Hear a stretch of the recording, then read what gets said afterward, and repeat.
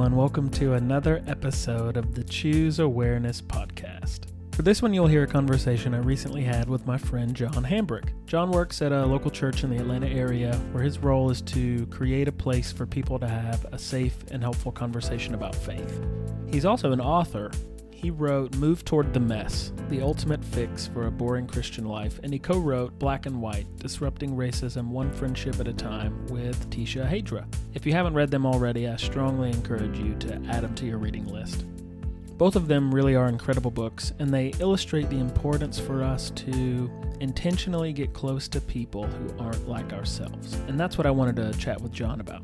Getting close to people not like us will almost certainly be uncomfortable, and that urge to remain comfortable is something we all have to fight. And if we're willing to fight it and actually allow ourselves to get uncomfortable, we just might notice that our hearts will soften and we'll be able to love others better. That really was a recurring theme throughout the entire conversation with John. He also talked about what life was like for him growing up. He shared about several people that have affected his life in significant ways, and we discussed the importance and need to lament. I hope you'll appreciate John's thoughts as much as I did. All right, let's get to it.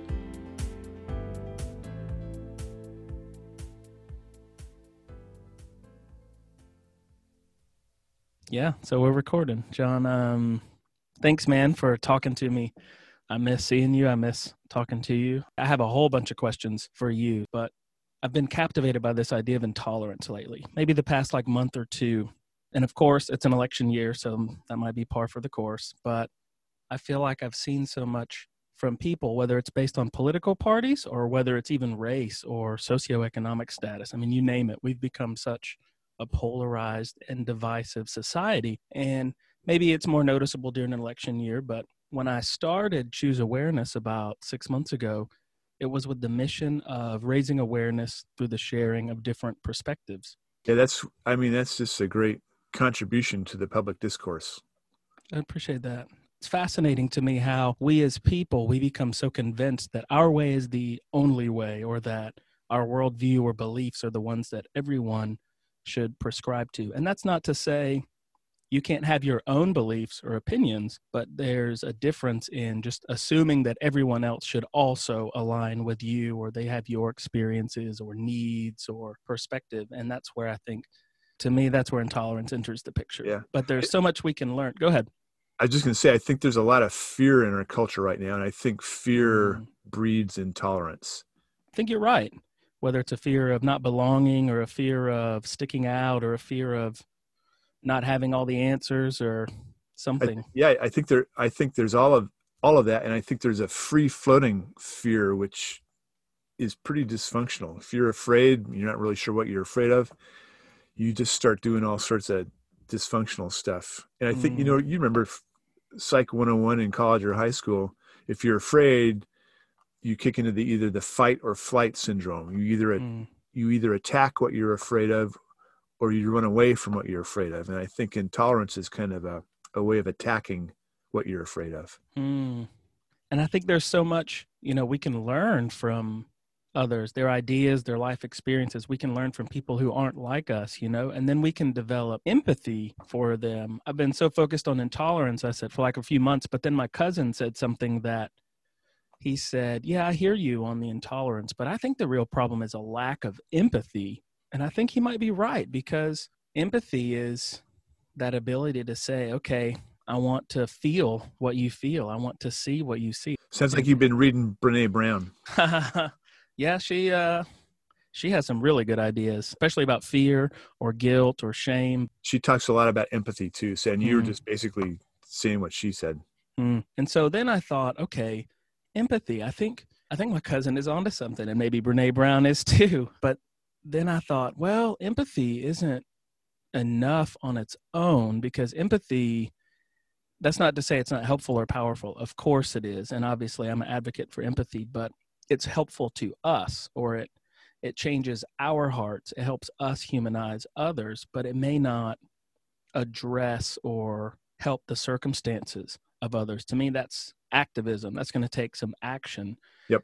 But then activism on its own may not always produce the best outcomes or maybe a better way to say it is activism on its own may not produce justice for all because it may not be rooted in what's the desire to do what's best for all people. And that's where I think I landed on this vision of Choose Awareness to foster empathy while encouraging activism, because it's that intersection of those two, of empathy and activism. Great. It's really solid, Jeff. So I know that's a lot. And then I thought, who better to have a conversation about just this same idea, because you wrote Move Towards the Mess in 2016, and then you co-wrote with Tisha Hadra, Black and White in 2019, and you are just always the most humble person I might have ever met, but you are not just so wise and emotionally intelligent, but so great with words. And to me, those books kind of illustrated that intersection of empathy, but also you need to do something. It's kind of you to say that, Jeff. Thanks. So that's kind of why I reached out to you. So no pressure, but hopefully we can tease out how to help the world develop empathy and be activists. How do you feel about that? Yeah, I'm not sure. Maybe talking to the wrong guy, but let's give it a shot, see what happens. Let's do it. So let's just jump right in. It might help to give other people some insight to you and your lens and the way you view the world. So maybe share, I don't know, a little about where you're from, your environment, family life growing up. Yeah, thanks. So I'm a third generation Southern Californian. Grew up on the beach in a wonderful beach town called Ventura, which is just an hour north of Los Angeles. Love my mom and dad. They were great people. My dad was a POW in World War II. My mom worked as a legal assistant until she married Dad, and then she didn't work outside the home again. It was in a lot of ways, a very typical white family. I'm 66, so this, I was born in 1954, and my folks were very involved politically. We had a lot of political conversations around our table. I remember that my whole life growing up. My mom worked at the polls and all that kind of stuff, and they were conservative Republicans, and that was the context in which I grew up. But I've been on a journey since then, and I don't like to speak in absolutes like this is all bad and this is all good, because I don't think that's ever true. But I feel like I've slowly been moving away from that conservative Republican point of view to sort of a moderate point of view. And I don't disavow or disagree with everything they said, but I think there's some things that agenda does not say that have become very important to me. And one of those things is Mom and Dad never talked about racism.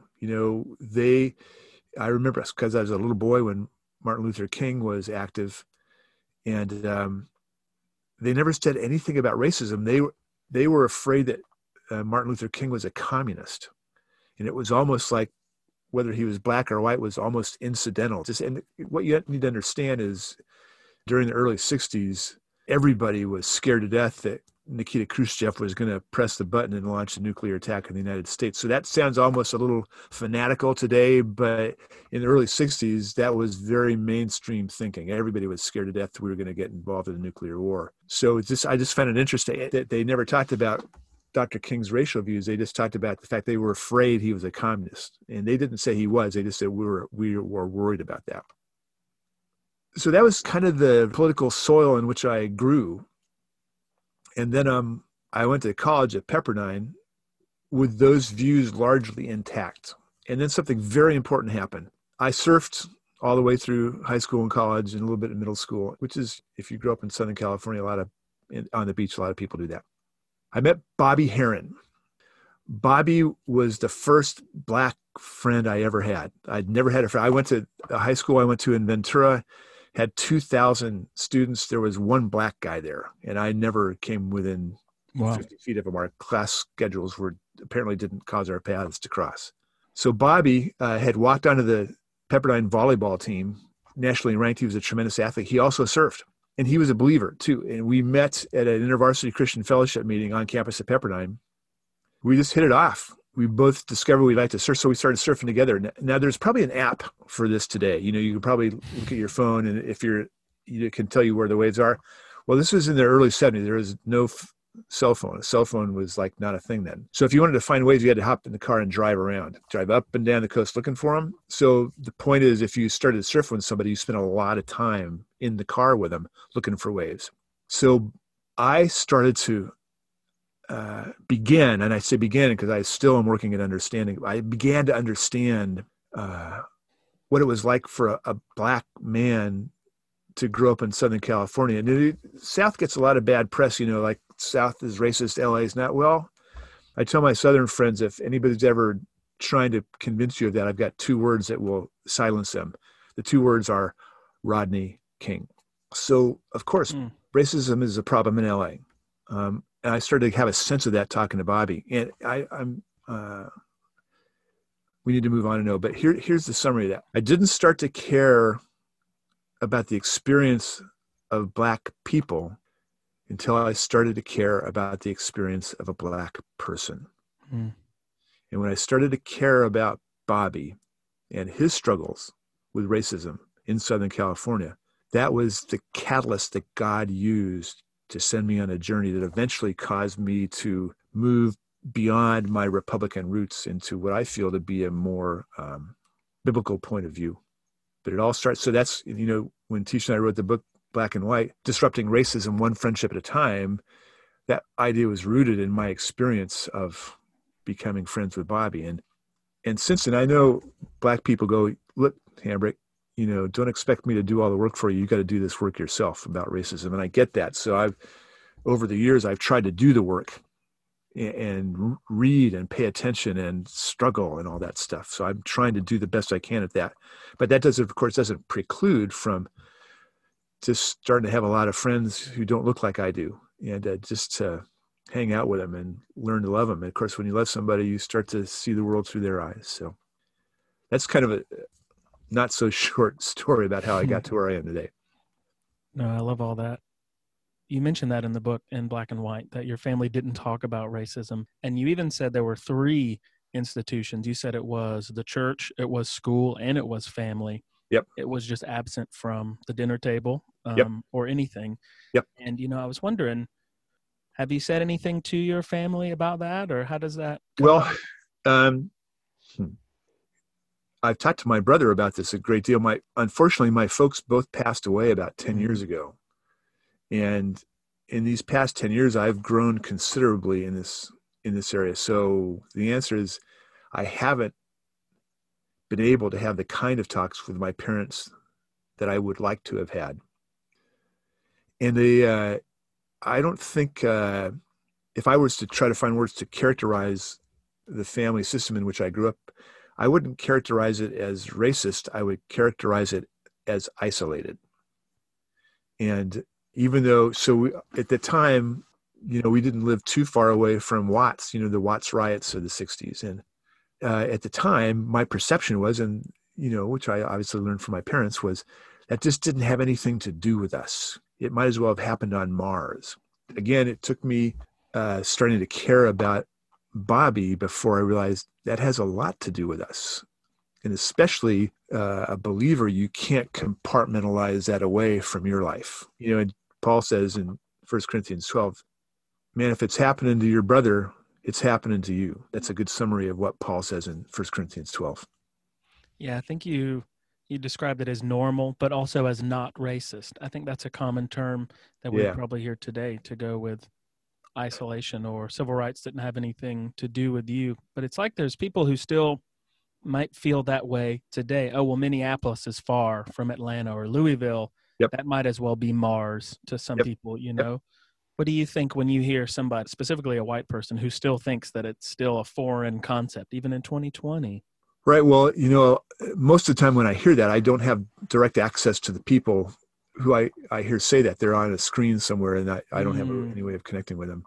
But when I do have a chance to enter into a conversation about that, I love what Andy Stanley says. In some ways, you have to choose. Do you want to make a point or do you want to make a difference? And then I also, so I'm a quote fanatic. So you'll probably hear all sorts of quotes, and it may become irritating. I don't know, Jeff. So just, you can edit them out if you're going, I can't stand it. One more quote and he's out of here. A 2-hour interview ends up being 35 minutes because I couldn't stand the quotes. And then my son who's also named John. We call him JD. He was actually commenting on my parenting style a long time ago, but this quote I'm about to share with you has much broader application. He said, "Dad, if you push too hard, you hit the off button." So thinking about Andy's quote and JD's quote, when I'm entering into a conversation with somebody who clearly says, Minneapolis has got nothing to do with me, Martin Luther King had nothing to do with me, what's going on in certain parts of the city has nothing to do with me, I'm constantly making a calculation, because I believe if you push too hard, to Andy and JD's point, the door slams in your face. But if you don't push hard enough, nothing redemptive enters into the conversation. So I ask the Spirit to guide me to find that middle ground between pushing too hard and not pushing hard enough. And that's so contextual, Jeff. You know that. You're really good at that yourself. And some people you can push pretty hard without hitting the off button. And some people you just got to be a little more measured. And it also depends, am I talking to a believer? Am I talking to somebody who's not a believer? All that stuff. It's such a complicated calculation. I need the Spirit to help me arrive at the correct balance there. But if they're a believer and they seem open, I'll say, well, tell me, I'll reference the text in 1 Corinthians 12 that we just talked about a moment ago. Tell me why you think Minneapolis, we'll just use your example, Minneapolis has nothing to do with you, when in 1 Corinthians 12, Paul says, weep with those who weep and rejoice with those who rejoice. Help me understand, because it seems to me that there's a disconnect between what Paul tells us and your attitude about what's going on up in Minneapolis. Sometimes you can get to that, sometimes you can't. I just try to abandon formulas and be fully in the moment and listen carefully to the promptings of the Spirit. I think when I think about specifically believers, and I even think of the church, I read Jamar Tisby's The Color of Compromise. He's got a new book coming out, Divided by Faith. That's another one by Emerson. I don't know if you've read that, but it shows. I read Divided by Faith. I did not read The Color of Compromise. Yeah. So it's very similar, and it just shows the historical context of what the church has done or not done and how it has been involved. And so when I think of even people today who say racism is not a thing of the current climate, it's a thing of the past. Even in black and white, you and Tisha just searched for a random day while you're writing the book, and you found no shortage of events that had just recently happened. And when people today say it's in the past, it's because they're trying to, I think you said, I'll quote you then. For all the quotes you give me for other people, I'll quote you back to you. Dang. People who don't want to talk about racism find themselves frequently having to make a conscious choice to avoid the topic. But some people do want to talk about it because it is a thing. Yep. And even the Black church was created out of necessity so Black Americans could have a safe space to go and to gather and to worship. And so it's frustrating, but also sometimes I find myself in disbelief when people think some of these things are just meant to divide people. It's no longer relevant today. It's not worth talking about because there are so many current events, not just in Minneapolis or Louisville. And if you're a believer, tying it back to, I struggle with believers. If you have a brother and sister in Christ, we are all brothers and sisters, and somebody is hurting, somebody is in need. It's up to us to lean in and to show compassion, to help, to love, to lift them up, Yep, exactly. That's exactly right. And move towards the mass, you encourage people to be difference makers, to be agents of change, not just to cautiously approach people, but to actually be among them, get involved in their lives, get close enough to their mess. Yep. It'll soften your heart. How do we do that? What do you mean by that for us to really live our lives like that as change agents?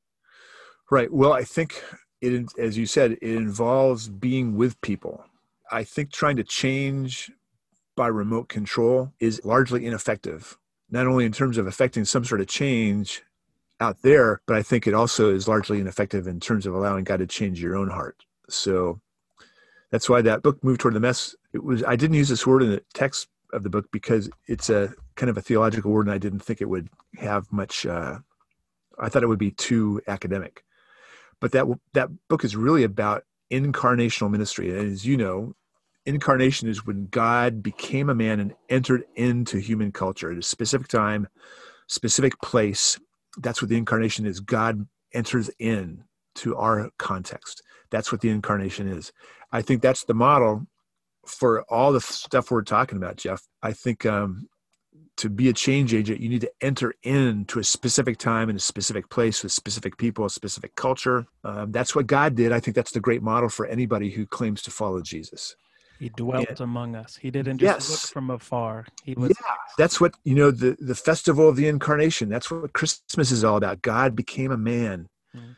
It's so amazing.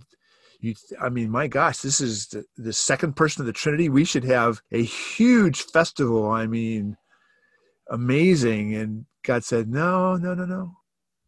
When my son shows up, it's going to be in the poorest of circumstances. And that's just like, holy cow. And I think that takes courage, because I'm not batting 1,000 when it comes to entering into stuff. Sometimes I do, sometimes I run away, sometimes I chicken out. And every once in a while, by God's grace, I get it right. But it's hard. It's going to be scary, because you're leaving your comfort zone. You cannot practice the incarnation from inside your comfort zone. When I say, I'm just going to hang out in my comfort zone for a while, because it's, you guessed it, comfortable. And our culture has placed such a high priority on comfort.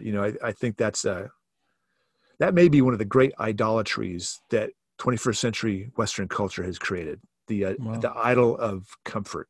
And I struggle with that, by the way. I have no moral high ground to stand on in this regard. But when God does stir me up and give me the grace to leave my comfort zone, it's going to be challenging, because you're going to face stuff. And God's not only going to use you in that because you've asked him to go with you and work through you, but he's going to change you as well.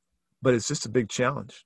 And it's much easier just to stay, different people have different comfort zones, but it's much easier to stay in that comfort zone. And when you do that, you don't change anything and nothing changes you. And I think idols like comfort eventually become prisons. Those are two quotes right there. If you remain comfortable, nothing changes, or a comfortability as an idol just becomes like prison. You're right. I mean, we get stuck in our ways. Yeah. You mentioned discomfort. Go ahead. You were going to say something else? Well, I was gonna say the best thing you can do when you determine, okay, you know what, I cannot stay in this little bubble of my comfort zone. I got to get out of here. I can't claim to follow Jesus out if I'm not willing to follow him out of my comfort zone. The very best thing you can do once you arrive at that conclusion is pray, God, I don't even know how to do this. I know you want me to leave my comfort zone. I have no idea what that looks like, where that takes me, who that takes me towards. So would you please orchestrate a way forward here? If you will pray that prayer, my experience, I mean, I can't speak for God, obviously, but my experience has been when I ask God to do that, God says, got it. And all of a sudden, it may take a minute, it may take a month, but my experience has been God will honor that prayer. And then, fasten your seatbelt. It's just going to be an amazing, and sometimes amazingly tough journey. But you'll look back on it someday and go, I wouldn't trade that for the world. I don't know if you would use the word uncomfortable, but you did describe Terry in one of your books, and you said it was an unlikely friendship, I think is the word that you used. What made you say unlikely, or what about the relationship with Terry softened your heart? Yeah, so that story is about when I was living in London, England. Patty and I, my wife, we had moved there in 1992, and we served there for 5 years. I was working at a church, and I also was one of the chaplains at King's College, University of London. So that was just like, first of all, it was an amazing place for a Southern California surfer to be. I was like, what? But there we were, and we just I'm kind of an Anglophile. All my favorite bands and authors tend to be English. So, and I love London. I had visited before. It's just an amazing city. You've probably been there, and folks, if you're listening, it's beautiful. If we ever get to travel again, you should plan to go to London. People may not think that cold and rainy is beautiful, but no, it is definitely a beautiful place to see. Yeah. So anyway, I was working at this church, and Brits don't call it downtown; they call it Central London. But it was in Central London, and we had a soup kitchen on site. So we were on the map in terms of the homeless and hungry community. People were always coming by. We had a soup kitchen, like I said, and people were getting fed. And we pastors at that church, part of our job was just to interface with the people God brought along the way. So I get to the office one morning, and the receptionist goes, "Hey, John, there's a guy in your office. His name's Terry, and he is really angry."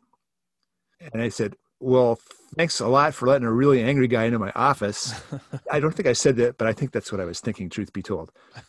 So I didn't know what to expect. So I walk in there, and there's Terry. And Terry is a gay Irishman who has been on ecstasy all night in the dark side of the London club culture. And he was crashing. And, I don't know if you know anything about, I don't know a lot about ecstasy, but I know when you're crashing from ecstasy, if you don't get more ecstasy, you just get really angry. So here's this guy, he's crashing, he's in my office, he's gay. He feels like he's in enemy territory, but he feels like he needs help. So he's there anyway, because he thought Christians hated gay people, which obviously is not true, but that's what he thought. Mm. So right off the bat, and I'm half Irish, so I got a lot of Irish genes, and I spent a lot of time in Ireland when we were over there in London. So I will not insult the Irish country by attempting to recreate an Irish accent, because that would just be a mistake. But he looks at me just royally hacked off. And he said, the first thing out of it, he says, my name's Terry, and I'm gay, Clearly, he thought I was going to run out of the room screaming, like, oh my gosh, there's a gay man in my office. What am I going to do? And I said, well, that's cool. It's nice to meet you, Terry. And then he says something along this line. You know what I don't like about you Christians? You're all a bunch of hypocrites. And I said, Terry, you're right. We are. And the reason I'm a Christian is I am hoping that Jesus will heal me of my hypocrisy. Absolutely true. He was looking for a fight, and I said those things instead. And so we kind of moved past the anger that day, and he started coming by all the time, and we would talk. And sometimes he'd be high, sometimes he'd be crashing, but I just asked God for help, and I tried to love him every time I saw him. And I saw some good things happen in Terry's life. He was living on the streets because, ecstasy is pretty expensive, so he didn't have a lot of money to eat or pay rent or stuff. And I just saw God start to help him out. And at one point, he even got a job. One of the cool things about London, if you ever go, they have those red double-decker buses, which are just a lot of fun, especially if you can ride in the second story. The lower story is just like riding a bus in the States, but you get up on that second story and ride around London. It's just very cool. And Terry got a job as a conductor on one of those buses. And I just thought, man, this is so cool. His life's starting to come together. And we hadn't talked about him. He wasn't ready to talk about becoming a Christian, although he knew I would love to talk about that someday when he was ready. But we hadn't talked about that. But we were talking about him just stopping sabotaging himself. And so I was so encouraged. And I'm leaving out a lot of details. And then one day, Terry just disappeared. And I don't know what happened. I never saw him again. I don't know if he went back to Ireland. I don't know if he died. I tried to call the transportation authority, and they had confidentiality rules, so they couldn't tell me whether Terry showed up for work. The bus I knew he was on, the bus lines, I went there and no Terry, and nobody knew anything about him. And so I never saw him again. And to this day, I don't know what happened. But that was so important for me. Again, Terry, this is back in the 90s, right? Terry was really the second gay man that I befriended. And again, I don't mean to load up Terry with all the, you've got to help me learn all this stuff. I'm not trying to do that, but I learned to love Terry, even though he certainly wasn't looking for that initially. And it changed me again. Of course, that story, I didn't have a choice. It wasn't about me. It wasn't about me leaving my comfort zone. It was about God sending a person into my comfort zone and saying, well, what are you going to do with this guy? Because he's right in your office right now. Mm-hmm. So that was very important to me in terms of my growth. And I wish I had a happy ending to that story, but I don't have any ending to that story. But still, even almost 30 years later, your heart is still not the same after meeting Terry and getting close to Terry and absolutely loving Terry where he was. Absolutely. Which is, at the risk of stating the obvious, that's what God does with us. I hate that I hate it when I talk to a non-Christian or a street person or somebody out there, whatever it is. And, oh, and by the way, I'm not suggesting all gay people are drug addicts. They're not. Most gay people are very accomplished, really classy folks. So I don't mean to create that connection. That just happened to be that one individual's situation. But I hate it when people say, well, I got to get my act together before I go to church. And that is bad news. That has nothing to do with the gospel. The gospel is all about, you don't have to do anything to come to church, dude. You don't even need to dress up. You don't need to stop smoking dope. You don't need to stop sleeping around. None of that. Just take a step toward Jesus. Right here, right now. Don't change a thing. Just come. And I hate it when people don't get that. You said, man, there's just so much there. But about Terry, you didn't have to move to go towards Terry. He showed up. But That's you right. do. One thing I love about your books is at the end of each chapter, there's some questions, Think about some of these things, how they apply to yourself, to your life. And one of the questions, I think, at the end of that chapter was, have you ever served at a soup kitchen, or do you know a homeless person, Because I think so many people would say, okay, well, how do I go and find a Terry? Because a Terry isn't showing up into my home or office or something, I mean, what would you say to someone for ways of how they can proactively go find a Terry? Yeah. Well, the good news there is that, City of Refuge in Atlanta Mission, and on and on and on. If you have told God, hey, I'm ready to leave my comfort zone and move in that direction, there's some unmissable destinations there. All you got to do is hop online, check out City of Refuge, check out Atlanta Mission, and you'll figure it out. If you want to figure it out, you will figure it out because there's plenty to do. And they're right there, unmissable. Yeah, for sure. And then I think maybe this is a poor assumption on my part, but I picture people saying, well, I don't have the margin. I don't have additional time for some other hobby or weekly commitment or, something like that. What would you say to someone who would be missing out on a relationship, like a Bobby even, or a Terry, or somebody who's different from them? Well, there's a bunch of stuff you could say. And again, like we mentioned a few minutes ago, it's so contextual. It's not formulaic. You got to just be fully present and paying attention to the person with whom you're speaking. And God may prompt you to do something entirely different with person A than God will do with person B. But that said, two things that are possible amongst all the things you might say. And if the Spirit prompted you to be a little more assertive, I may say, well, that's interesting. You don't have time to do this. Just remind me again, how many hours did you spend playing video games last week? Or how many hours of, like Patty and we were busy when The West Wing was on TV the first time. I don't know what we were doing, but we missed it. So it's on Netflix now. So we're watching a couple, 3 episodes of West Wing every night, just loving it. That's just a personal aside, has nothing to do with anything. Probably another boring detail in the life of John Hambrick. Perfect. So I might be assertive and say, well, help me to understand, you say you don't have time to go to the Atlanta Mission or City of Refuge, but you do have time to play video games, or there's nothing wrong with video games. There's nothing wrong with watching Netflix at all. But I'm just saying, let's just look at that and tell me how you make sense of that reality in your life. Or another thing you might say to somebody who's saying, I don't know if I have the time, struggling with that. I say, because people that are energized, okay, it's time to practice incarnational ministry. I'm just going to go there and do all the things. Sometimes I say, what? Calm down just for a second here. If you say I'm going to volunteer 10 hours a week at Atlanta Mission or City of Refuge or wherever else is, and you already have a full-time job, maybe you have a family, maybe have a full life, here's probably what's going to happen. You might barely just make the 10-hour target the first week, but then the second week you're going to go, that was 10 hours. Dang, I can't do that again. You might do 5 hours, and then the guilt starts to set in, like, oh man, I said I was going to do 10 hours. I did 5 hours week number 2. And the guilt will grow. And here's the crazy thing about that. It will extinguish the very behavior you were trying to create in your life.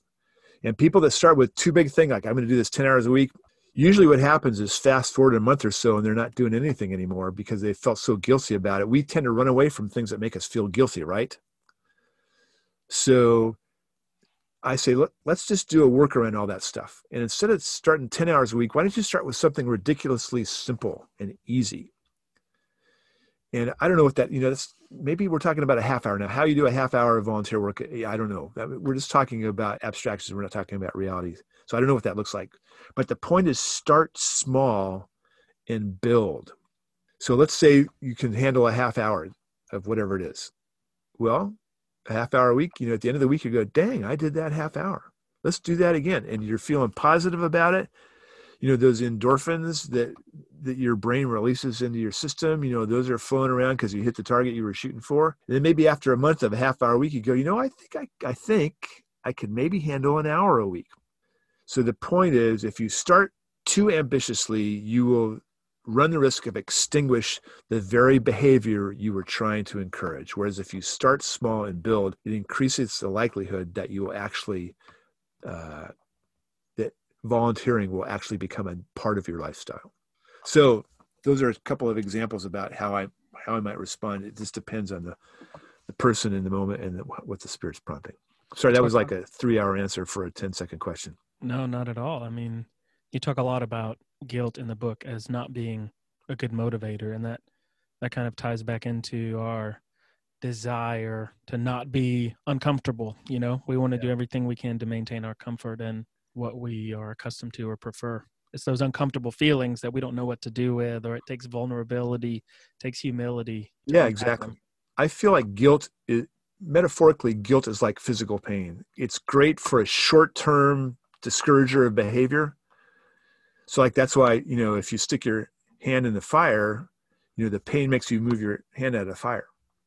But if your hand hurts all the time, it has nothing to do with the fire. Well, that means there's some sort of disease in your hand. I think that's the exact same thing when it comes to guilt.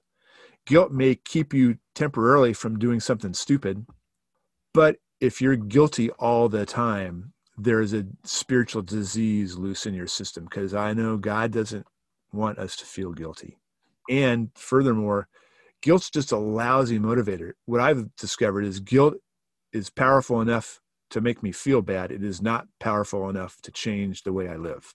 If I'm going to change the way I live, I need a stronger motivation. And that motivation has something to do with God's love, not guilt. So I am chronic guilt. I'm like, dude, that is sick. You need to stop everything and figure out what that's about, because it's probably killing your spiritual life right now. So we're talking about going and serving, and that would be the activism, that would be, let's do something, let's take some action. But you also mentioned that if you lead with grace, you're going to get around these lifestyles, let's say of a Terry. If you lead with change your ways, you're never going to get to offering grace. You won't even get to be around people like Terry, because they'll write you off, like he said, as another judgmental Christian, and he'll be gone about your life. And that's the activism with empathy. It's not going to serve at City of Refuge or Land of Mission with the savior complex to go fix or to change or to bring the solutions. It's for us to have that empathetic heart, to get to know that there are Terrys in this world. You talk a lot about not using ought or should whenever you talk to people, because it will push them away. Yep, that's well said, Jeff, and it's actually absolutely right. Did you think of that when you were meeting Terry, or was it that was just naturally in you? Did you have to fight that? Or what would you say to people who definitely want to should and ought everybody they see because of what they think or believe? I think that's, some people have that. My early Christian days, I was exposed to some very legalistic teaching, which really messed things up for a while. So I have to take care of my soul so that I don't revert to those legalistic ways, which are not part of the gospel. They're part of a human effort at self-justification. And so I have to consciously make sure I'm not being motivated by the wrong things. And sometimes that's a conscious decision. You're in the moment, you're going, okay, I feel that should or ought exerting pressure on myself. And I got to say, no, this is not about should or ought. This is about loving people. And sometimes it just happens, you've practiced it so long, it just kind of happens. The learned behavior. It's like, so I'm a guitar player. Guitar players practice scales. which is intentional and it's hard work, and it's not fun. But if you practice enough scales, and when it's your turn to do a solo in a song, you're not thinking about, oh, I got to play this F scale. It's such a part of you that you're just in the moment and you're playing something, and you're not thinking about scales. You're just thinking about feeling the song and playing. If you're not a musician, not you, but anybody who's listening to this, that may not land with you at all. But if you're a musician, you know what I'm talking about. If you practice enough, it's time to play. You're just in the zone. And I think that is analogous in some ways to this conversation. If you practice enough, if you're close enough to Jesus, if you're paying enough attention to grace, doesn't mean you'll never have to remind yourself. It doesn't mean you'll never have to play scales, so to speak. But sometimes when you're in the moment, you're in the zone and the Spirit's just flowing through you. You're not thinking about scales. You're just thinking about the song. Does that make sense? That's heavy. Well, it's that vulnerability. It's that making myself less and not worrying about how I feel or what I think and just being in the zone. I think that's why I think it's heavy.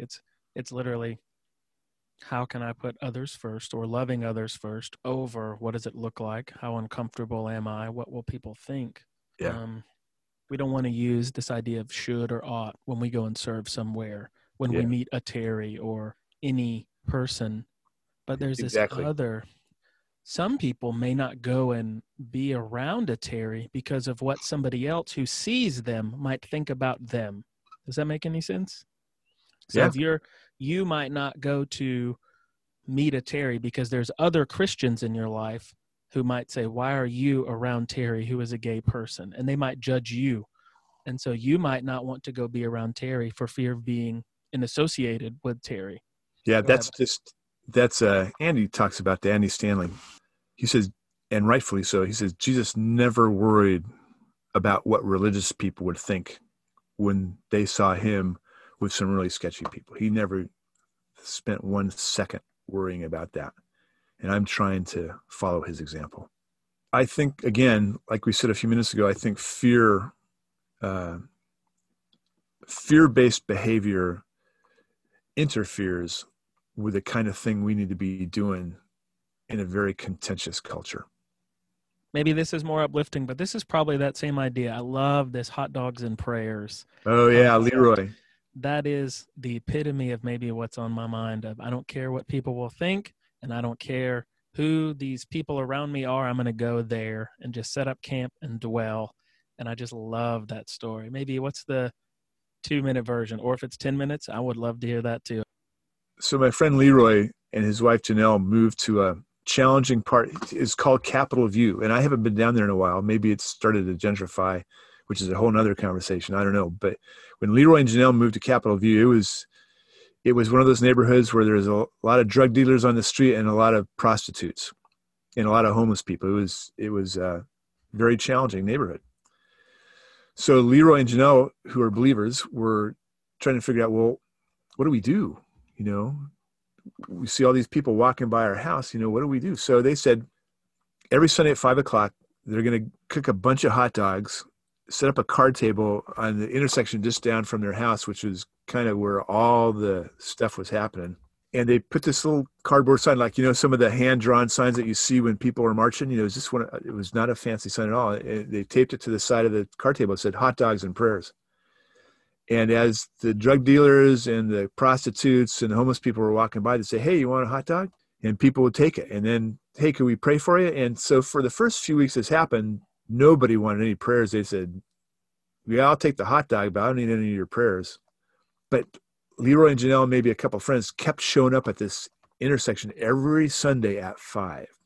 And it was so cool because at first, like I said, people only wanted the hot dogs, had no interest in anybody praying about anything for them.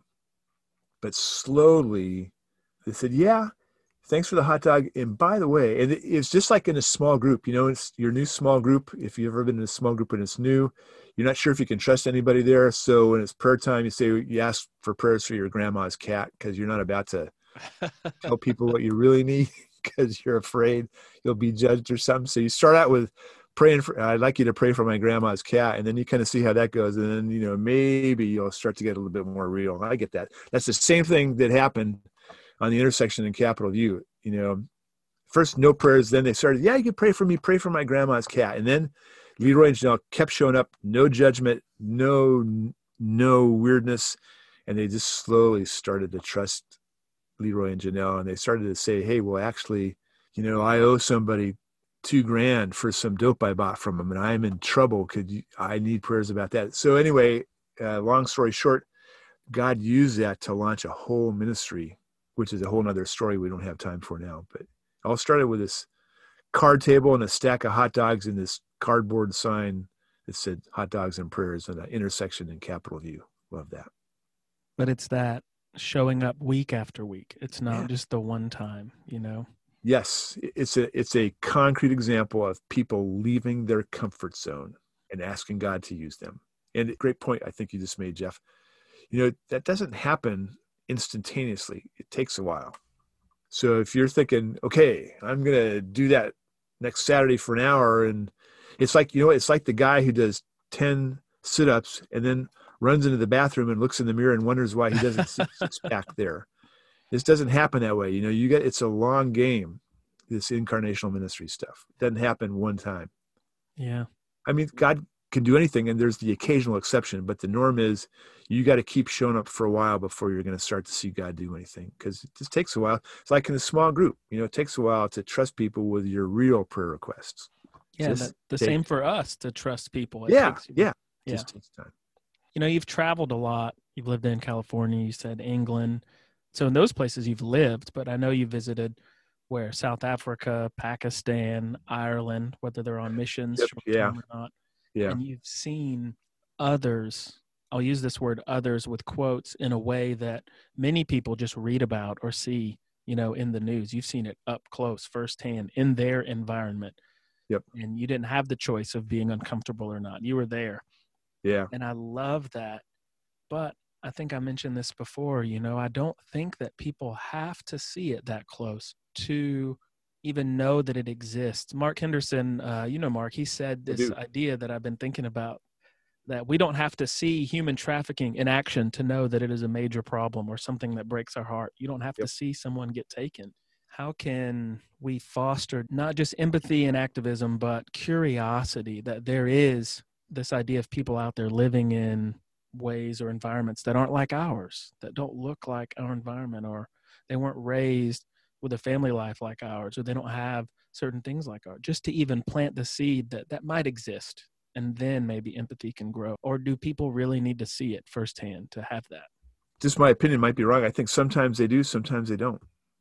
Sometimes it's kind of a question of what needs to happen. Like if we're talking about John Doe, just some guy out there, the question is what needs to happen for this to get on John Doe's radar, for him to become aware of the human suffering, whatever type of human suffering we're talking about. What does it take for him? What does it take for that pain to pierce his armor and get into his heart to a point where he starts to become more empathetic and he starts to do something, or to use your word, to become more of an activist? So I think we've kind of built protections around our heart, and some of the shields are super thick, and it's going to take something pretty powerful to get through. Some of them aren't that thick, and it's not going to take that much. So I think the more important question is, what is it going to take to get through to somebody's heart? And maybe that's actually getting on a plane. Maybe it's reading an article. Maybe it's like me, way back in the early 70s, meeting Bobby. That changed my life. Yeah. Just depends. I don't remember if it was you or Tisha who said this particular quote, but you spend a lot of time saying we just need to talk about things. So yeah, you can read articles, you can go there firsthand, but if you just talk about it with people around you, whether it's like-minded or not like-minded, but it's not always easy. It takes courage, it takes vulnerability. And I can't remember if it was you or Tisha who said somehow, tying it back to racism, not indulging in personal racism became the upper limit of Americans' obligations to one another. And I had to reread that at least 3 times because I was just like, wow, that's the upper limit of just avoid it. I don't want to talk about it. I don't want to see it. And that was Tisha, by the way. Tisha, all the profound things in the book, that's Tisha wrote them pretty much. I totally believe that. Tisha, you are awesome if you're listening. And she is awesome, I'll tell you what. Echo everything John said. But you you two were talking about this idea of dismantling or disrupting racism personally through friendships, and one of you said, just walk across the street and knock on a neighbor's door, and just get to know somebody. We don't have to go far. Yeah. Even in our isolated places. If I think of California or when you were growing up, you were a child, you might not have known, but there couldn't have been 100% white people with your economic status, with your Christian worldview. There is someone that I'm sure that we can all find. But what does it look like? I think the quote was, millions of us can march across the street and invite our neighbor over for dinner. What do you think that actually looks like? Do you believe people would do that? What would someone say if you were the neighbor and somebody walked across and said that to you? Yeah. Yes. I think it can start there. The thing is, we don't need to march. Not everybody needs to march in the street. Everybody needs to cross the street to connect with their neighbor. And I think that is available to everybody right now. I think I'm 100% convinced of this, and this is based on personal experience. It's based on scripture. It's based on everything I know. Does God want you to go to another country or to the other side of the city? I don't know. Maybe, maybe not. But here's what I know. Beyond the shadow of a doubt, there's somebody within a 5-minute walk of where you live who needs your love. And maybe rather than thinking about going all that ways, maybe you start by taking a 5-minute walk to your neighbor who just lost their job or just lost their spouse or just lost their health or struggling with depression. I mean, I guarantee anybody who's listening to this, you don't have to walk more than 5 minutes to find somebody in whom God wants you to invest.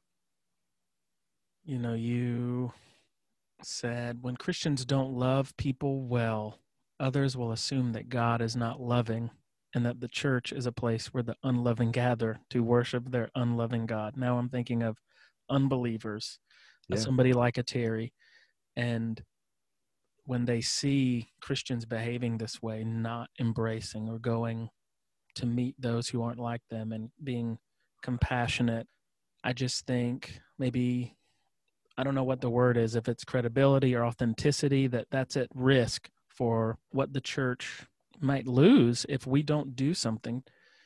It makes me think of Jesus not calling the qualified, but qualifying the called. Just act. Don't wait. Just that's good. Get involved, good. Just. Everything you said follows from, again, we're back to Paul and Corinthians. We're the body of Christ. I can't remember who said this originally, but we are Jesus to our unbelieving neighbors. They will conclude the things they believe about Jesus will be caused by our behavior. And if we're, unloving, standoffish, refuse to leave our comfort zones, just turn church into this holy huddle where we, the self-righteous gather to congratulate themselves on their moral superiority.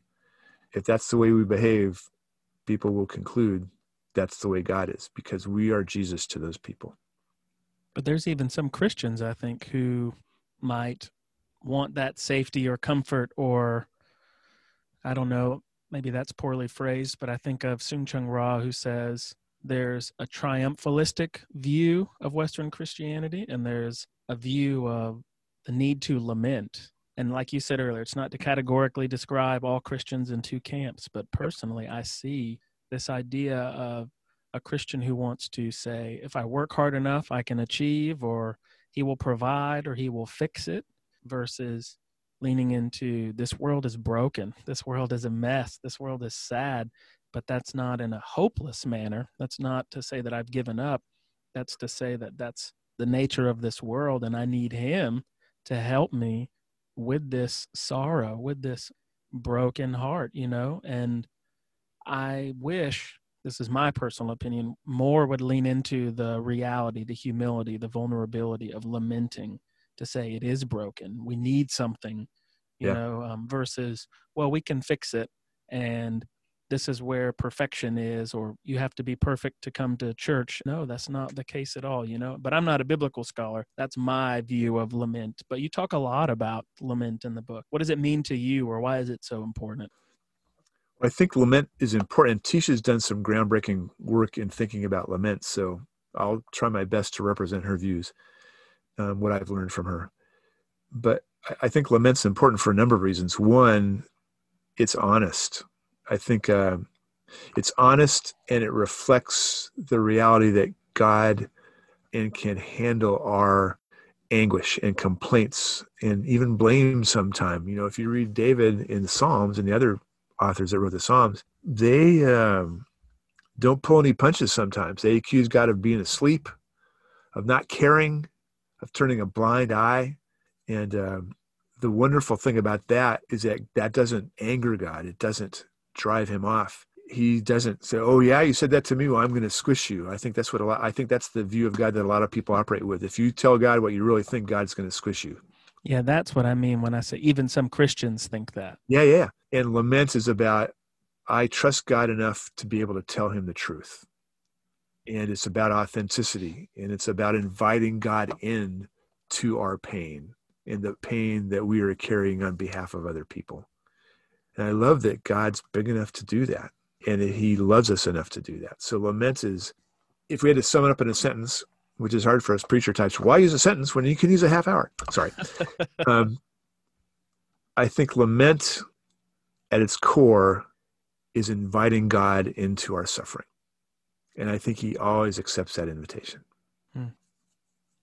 I don't know. It's the same old theme. I keep thinking of this uncomfortability. People want to be comfortable, People just are afraid to admit that we are suffering. So much is happening. It's an election year. So much has happened even over the last, 6 months with this pandemic. And I'm asking you about these books. One of them you wrote, Move Towards the Mess, maybe almost 5 years ago. So when I read this book, and I was skimming through it again before this talk, so much of it is still relevant and needed even today. It feels like we're still waiting for people to invest in this pursuit of racial reconciliation, whether it's we as the Big C Church, we as a society. I don't know if we're better or worse off than even 5 years ago. What would you say? I mean, that's a hard question to answer. I think the thing I feel most comfortable about saying is over the decades, we have made a lot of progress, but we still have a long ways to go. That feels to me to be the most authentic, accurate thing I can say. And the vexing thing about some of the things we still have to work on is, racism is, as we've already talked about, there are overt acts of hostility towards people that don't look like you, and that's a problem, still a problem. Like you said, Tisha and I just did a Google search on, you pick the date, and you're going to find examples of that. But there's also this thing called systemic racism, where racism is woven into a culture or a system, and that's just as unjust as hostile overt racism. It causes misery. It dehumanizes people. It's unfair. It's intractable in a lot of, it feels that way anyway. It's so difficult. Like I was speaking to a church staff in Cherokee County, and they asked me to come. It was shortly after the book Black and White came out. And Tisha was out in Southern California, so she couldn't be there. And I thought, well, before I see these folks, I'm just going to do some research on Cherokee County. And for you would know this, maybe some people, Cherokee County is the county kind of immediately north of Metro Atlanta. And I just wanted to get a sense of what was going on in Cherokee County. And I found out that the average household income of a Black family in Cherokee County is $20,000 less than the average household annual income of a white family. And so I felt that it was important to talk about that with this particular church I was at. And it was not a huge group. It was just a group of about 70 or so people. And so it could be interactive. And it was almost all white people at this church, the part of the church that I talked to. And I brought that up and I said, why do you think this is, you guys? And, it's kind of crickets, right? And I said, well, There's basically two explanations for this $20,000 disparity between the annual household incomes of white people and black people. I was trying to jolt people off center and get them to think about this. I said, well, either the racists are right and black people are inferior, or there really is this thing called systemic racism, which unjustly penalizes people of color. So you tell me, which is it? And the discussion went from there. But I just think we have to talk about these things. And, we could go on for hours with examples of this. Mm-hmm. There's somebody we both know that I was having the same conversation you just touched on. They said, I believe racism is alive and well today. This was just a few weeks ago. And so we were engaged in a conversation. And then eventually this person said, but I'm going to need somebody to show me one system, institution, or policy that is racist. And first I was thrown off because you just said it was alive. So I thought you were already on board with systemic racism. I guess you were just talking about overt racism. But okay, let's use the achievement gap in schools. That's another good one of, just like you were saying, income disparity. Achievement gap by racial groups almost anywhere in America. You can see a considerable drop of Black and Latin students versus white and Asian students. So either you're telling me that these groups are superior or inferior to each other, there's something biological with these kids that are making them different, or something is happening in the system, lack of access to resources, lack of opportunities, lack of preschool leading up to school, who knows? But these are all systems or things that are going on. There's either something wrong with the person or there's something wrong with the system. And clearly, if you're a Christian, you would believe that we're all image bearers. We're all made in his image. There shouldn't be something deficient about a person, Yeah, absolutely right. Well said. It seems so hard to break through and have these conversations. And here's another quote. This is probably one of my favorite quotes from the book that says, it can be difficult to align with people who seem chiefly interested in your silence. And we're arguing about how there's a problem. We'll never get to solving the problem. First, we're just arguing about whether there is a problem. And I wish we could just talk about it. Why can't we just talk about it? Let's break through that uncomfortable, that fear of discomfort, Yeah. Go ahead. I was just going to say, flying up, my wiring is such that I'm an abstract thinker. So I'm always flying up to 100,000 feet. And I just need to remind myself that's good, but at some point you need to drop down to sea level and, to use your phrase, Jeff, and be an activist. You can't just stay up there at 100,000 feet just thinking abstract thoughts. I mean, that's important for me, but you can't stop there. It needs to result in action at some point. But what I was going to say is, at a high level, I understand racism as a subcategory of spiritual warfare. I think one way to make sense of our world and our faith is that there's a battle between good and evil, and that battle has human players, but it also has stakeholders who are not human. One of the chapters in Black and White, we talk about, the chapter title is something like, what is holding racism in place? And we make the argument in that chapter that one of the things that's holding racism in place are the principalities and powers that Paul talks about in one of his letters. You don't need to believe in this is not a core plank in our platform.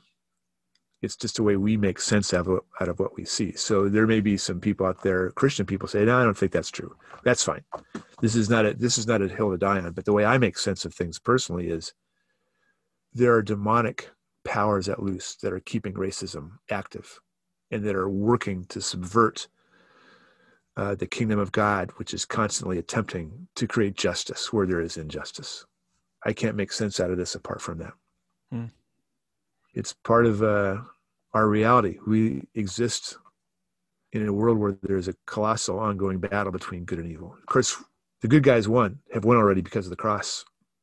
This is like, my dad, I mentioned, was a World War II POW, so I'm fascinated by World War II. So here we go. This is probably something that people go, why did he bring that up? So here's the deal. World War II historians will say basically World War II, the European theater, now the Asian theater is a different story, but in Europe, World War II was essentially won on D-Day, June 6th, 1944, when the Allies invaded Normandy. That was the day that Germany lost the war. But it took another 9 months before the war actually ended.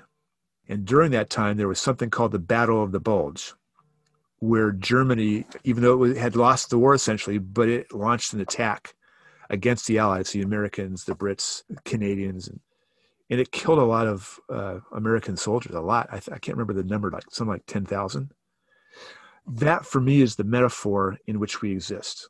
The war has already been won by Jesus dying on the cross and rising from the dead. But the battle is still going on. And we are kind of in the battle of the bulge. You know, even though Germany lost the war, they still were capable of attacking. Well, the principalities and powers have already lost the war, but they're still capable of attacking. And, you know, how long God's going to allow this to last, I don't know. Could end, you know, in John, he says, be ready for it all to wrap up. You know, it could be in the next 10 seconds. It could be 1,000 years from now. We just don't know. But that is how I make sense out of all this. I hope that's not an arcane example that people are going to go, why did Jeff let John ramble down that road? I don't think anybody would say anything like that. I totally get the analogy of what you're saying. If I believe that he has already redeemed my life and what he can offer to everyone, then yes, we don't have to worry about whether we will be triumphant in the end. And that's probably why I'm so passionate about choosing to lament instead of leaning into this triumphalistic idea that Soong-Chan Rah is talking about. Because in my opinion, it's somebody who is trying to make sense of how they provide their own hope. They need to believe in this idea of succeeding or achieving or overcoming versus, no, we already did that. We don't have to worry about that. It will happen. Does that make any sense? Yeah, it makes a lot of sense. It makes a lot of sense. And I think you're right. Maybe let's end on a positive note. That would be nice, even though I'm over here putting down the triumphalistic approach. What's something that you've seen maybe past month, year, what have you, but something that's inspirational, that's inspiring, that has shocked you, but in a good way and given you some hope? Well, this is something I just read this morning, and I don't know if this is a direct example of what you just asked, but it was an example that I just thought was wonderful. So Chris Pratt, he's a Hollywood actor, and he's a Christian. He has gone public with his faith. And there was some sort of inane campaign in one of the entertainment sites that said, which Chris in Hollywood should we get rid of? You know, holy cow, why would you even do that? I mean, that just seems mean. But anyway, Chris Pratt was getting a lot of hate because of that. And what I thought was really cool was, what's the guy's name? Downey Jr.?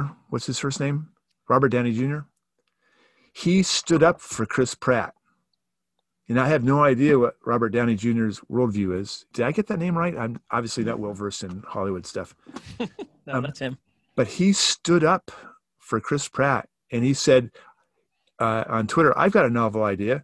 Why don't those of you who just decimated Chris Pratt's character delete your social media accounts, sit with yourself, and measure your own moral failings, and then celebrate the fact that you're a human being. You know, that's a complicated theological statement there, but I just thought Robert Downey Jr. went to the aid of a Christian. I thought that was very encouraging. And Mark Ruffalo did the same thing, because I guess they were co-stars in that last superhero movie that they all did together.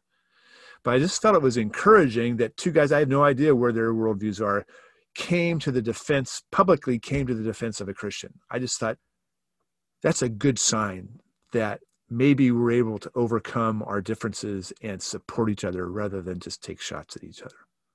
So that's something that I found encouraging, and I just read about it this morning. What about, now I just have one more question then.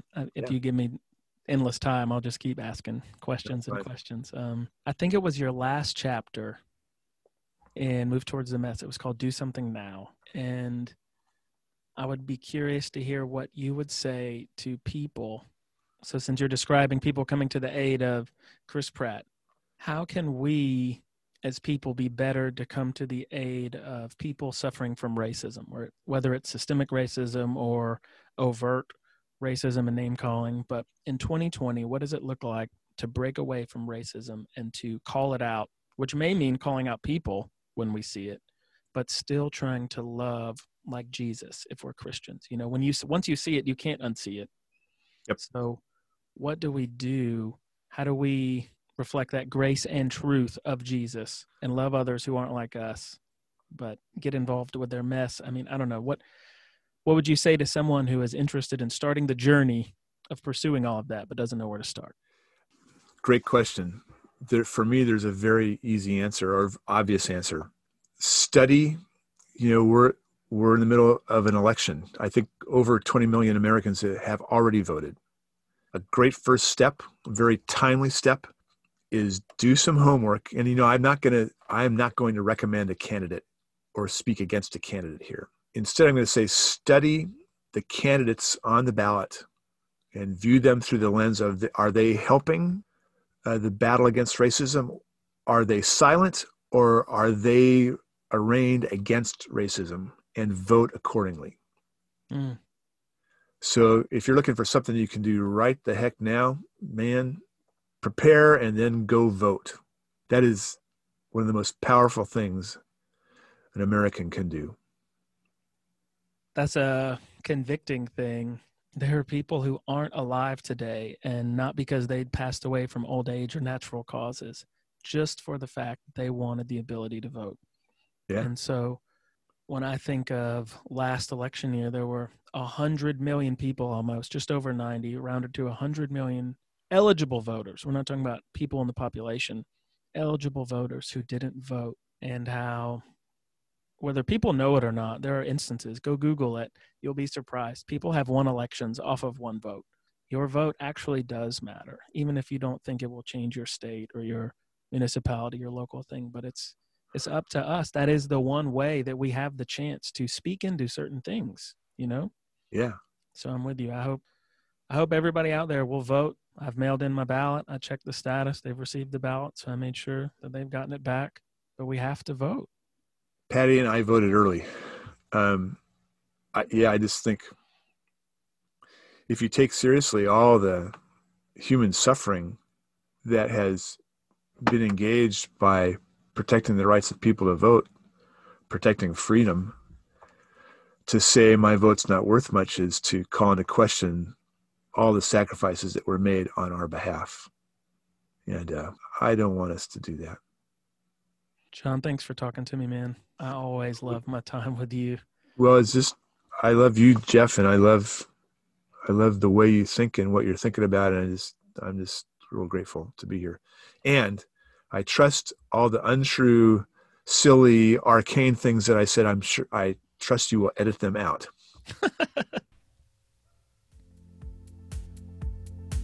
Wow. I don't know about you, but I'm still trying to unpack some of what John had to say, especially when it comes to how powerful the urge can be in us to remain comfortable, and how I think we really do have to fight back against that desire if anything is going to change or if we want to grow. What about you? What did you think? As always, I really do want to hear from you. Post a comment or send a message to @ChooseToBeAware on Instagram, Facebook, or Twitter. Or you can always leave a comment on the blog at chooseawareness.org. And also, seriously, don't forget to check out the books Move Toward the Mess and Black and White. They really are worth reading. Well, that's all for this episode. Until next time, I hope you'll keep joining me in making the conscious decision to choose to be aware.